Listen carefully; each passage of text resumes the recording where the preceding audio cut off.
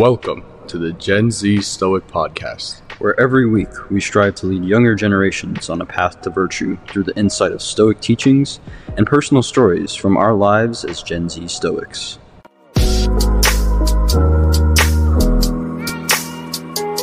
Welcome back to the Gen Z Stoic Podcast. This is another episode of a Stoic reading.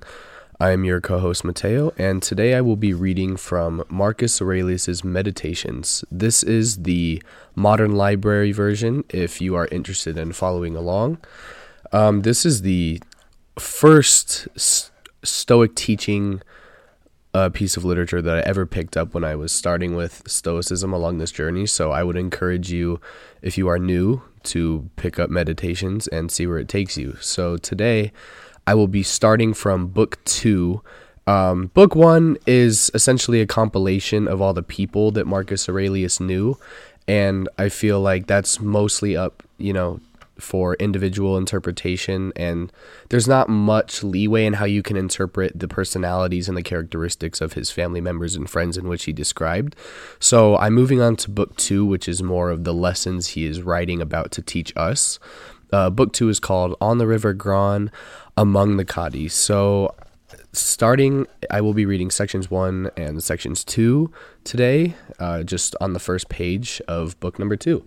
So without further ado, I will just sort of get into it and then additionally be adding commentary along the way. So starting in section 1, when you wake up in the morning, tell yourself, the people I deal with today will be meddling, ungrateful, arrogant, dishonest, jealous, and surly. Now, this is interesting because this is one of the first passages that I ever read and one of the first passages I ever spoke about in the podcast in our very first episodes. So starting off your day, telling yourself, the people around you will have these characteristics of being ungrateful, arrogant, dishonest, and jealous. It's important to tell yourself that so you are more forgiving throughout the day. You start yourself with almost a manifestation that these people are going to do this and that, so you're preparing yourself mentally for the hardships that are going to come your way that you cannot control. Continuing, he says, they are like this because they can't tell good from evil. But I have seen the beauty of good and the ugliness of evil, and have recognized that the wrongdoer has a nature related to my own, not of the same blood or birth, but the same mind, and possessing a share of the divine. So, interestingly enough, he says, though these people are going to do wrong, we are all the same. He says they have a nature related to my own, which means at the end of the day, we're all human. Right? We're all mortal. We all share a similar mind, not of the same blood or birth, but he says we have the same mind. So we all know we've all made mistakes. We've all been arrogant at times. We've all been ungrateful. We've all been dishonest, jealous, etc. Coming down to this level of humility is super important when judging somebody else. And something else that Marcus Aurelius says is, before I criticize someone, I will look at myself and analyze any areas of myself that are guilty of the same criticism, right? So it's sort of, if you were lazy and then you're judging someone else for being lazy, you're guilty of the exact same wrongdoing. So that's sort of what he's saying here, is that at the end of the day, though these people that I will deal with today are going to be meddling, ungrateful, arrogant, dishonest, jealous, and surly, I am, at the end of the day, the same. We are all together. We're all the same. We're all human. At the same time, while he's pointing out the obstructions of these people, he is also empathizing with them because he's like, we're all the same. And continuing on, he says, and so none of them can hurt me. No one can implicate me in ugliness, nor can I feel angry at my relative or hate him. We were born to work together like feet, hands, eyes, like the 2 rows of teeth, upper and lower. To obstruct each other is unnatural. To feel anger at someone, to turn your back on him, these are obstructions. This ties back to the very first sentence, right? So he says, he's telling himself in the morning that he's going to have to deal with people with, less desirable characteristics. But then at the end, he sort of ties it back, right? He says, to obstruct each other is unnatural. So to feel anger at someone and to turn your back on him, that is an obstruction. So being angry at the people who are ungrateful, arrogant, these less desirable characteristics, that's an obstruction. And an obstruction is unnatural, which means you're sort of going against the right thing to do. So I think interpreting what unnatural means, it's not abnormal to feel angry. That's not what he's saying. Everybody's going to feel angry. But unnatural, in my interpretation of this text, is saying, it's the wrong thing to do. Feeling angry at someone simply because they're being arrogant or dishonest is sort of a fallacy in this situation. So what is natural? Well, natural would be to, like he said, he's acknowledging that we are of the same mind and possessing a share of the divine.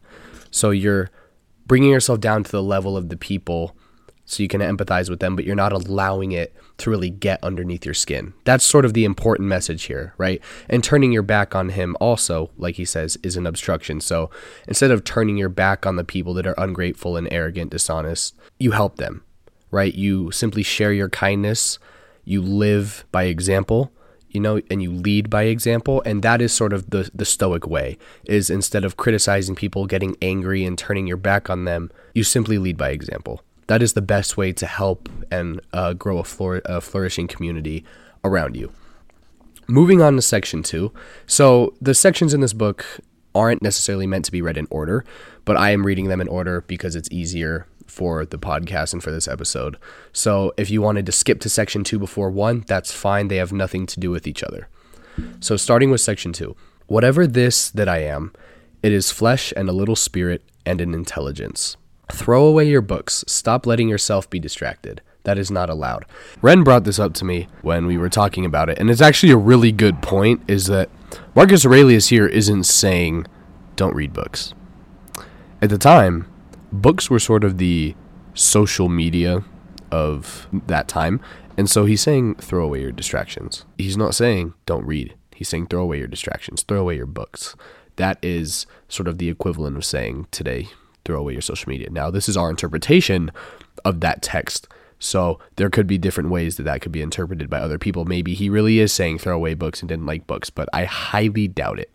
I am more on the side of it's throw away the things that distract you, that aren't helping you, that are simply just for entertainment. So therefore, it's important to understand that getting rid of the things that distract you from being the best version of yourself, from being able to focus like a Roman warrior, are the things that you must get rid of and throw away. As continuing on, he says, instead, as if you were dying right now, despise your flesh, a mess of blood, pieces of bone, a woven tangle of nerves, veins, arteries. Consider what the spirit is, air, and never the same air, but vomited out and gulped in again every instant. This is a bit of a mess here on section 2, but I think, he says he says despise your flesh. It's interesting because he says despise your flesh, which I don't always agree with, because as you know, taking your body to the next level and seeing what you're capable of physically, I don't think there's anything wrong to despise with that. And it's a mess of blood, pieces of bone, a woven tangle of nerves, veins, and arteries.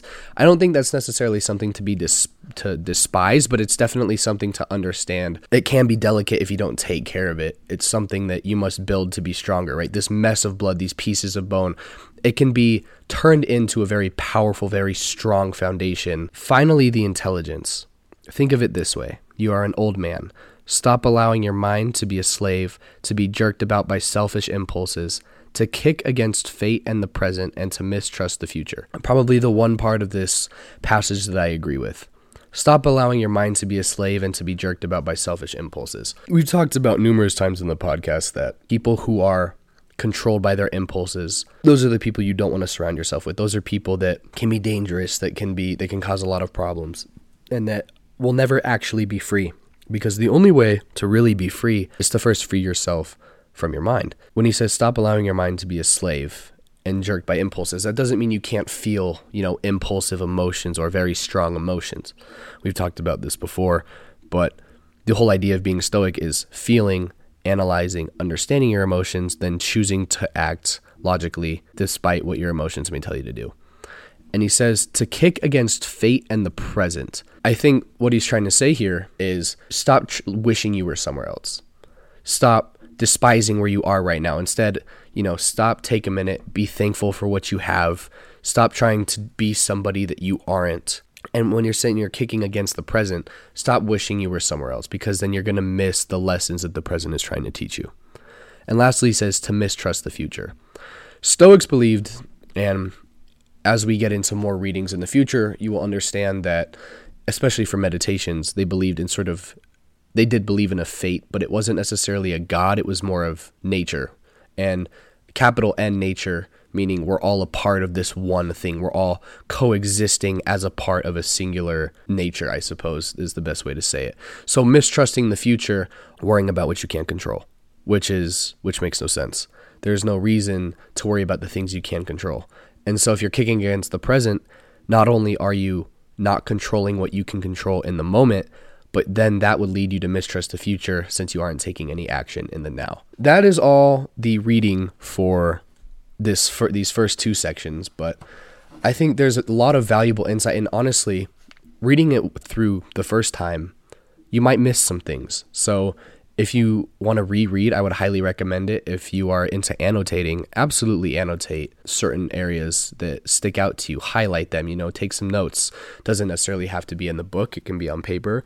Whatever works for you to get this information, retained inside your brain. Honestly, a lot of this is very simple, very basic ways of thinking, but even just a simple mindset shift can be, kind of critical to someone's understanding of a new way of living, especially stoically. There's not much that's very complex or difficult to understand. It's just, I've noticed in my personal experience, a lot of stoic ways of thinking are just ways of thinking that I never, I didn't turn my brain around one way to see it. It's all about a shift in perspective. So it sort of opened my eyes like, oh, that makes sense. The people around me today are going to suck. But at the end of the day, we're all people, and we all, are of the same mind. So we're all equally have the ability to change, to make mistakes, and to be resilient. So with that being said, that was, book 2, sections 1 and 2 of Meditations by Marcus Aurelius. And I have been your co-host, Mateo. We will see you next week. Thank you for tuning in.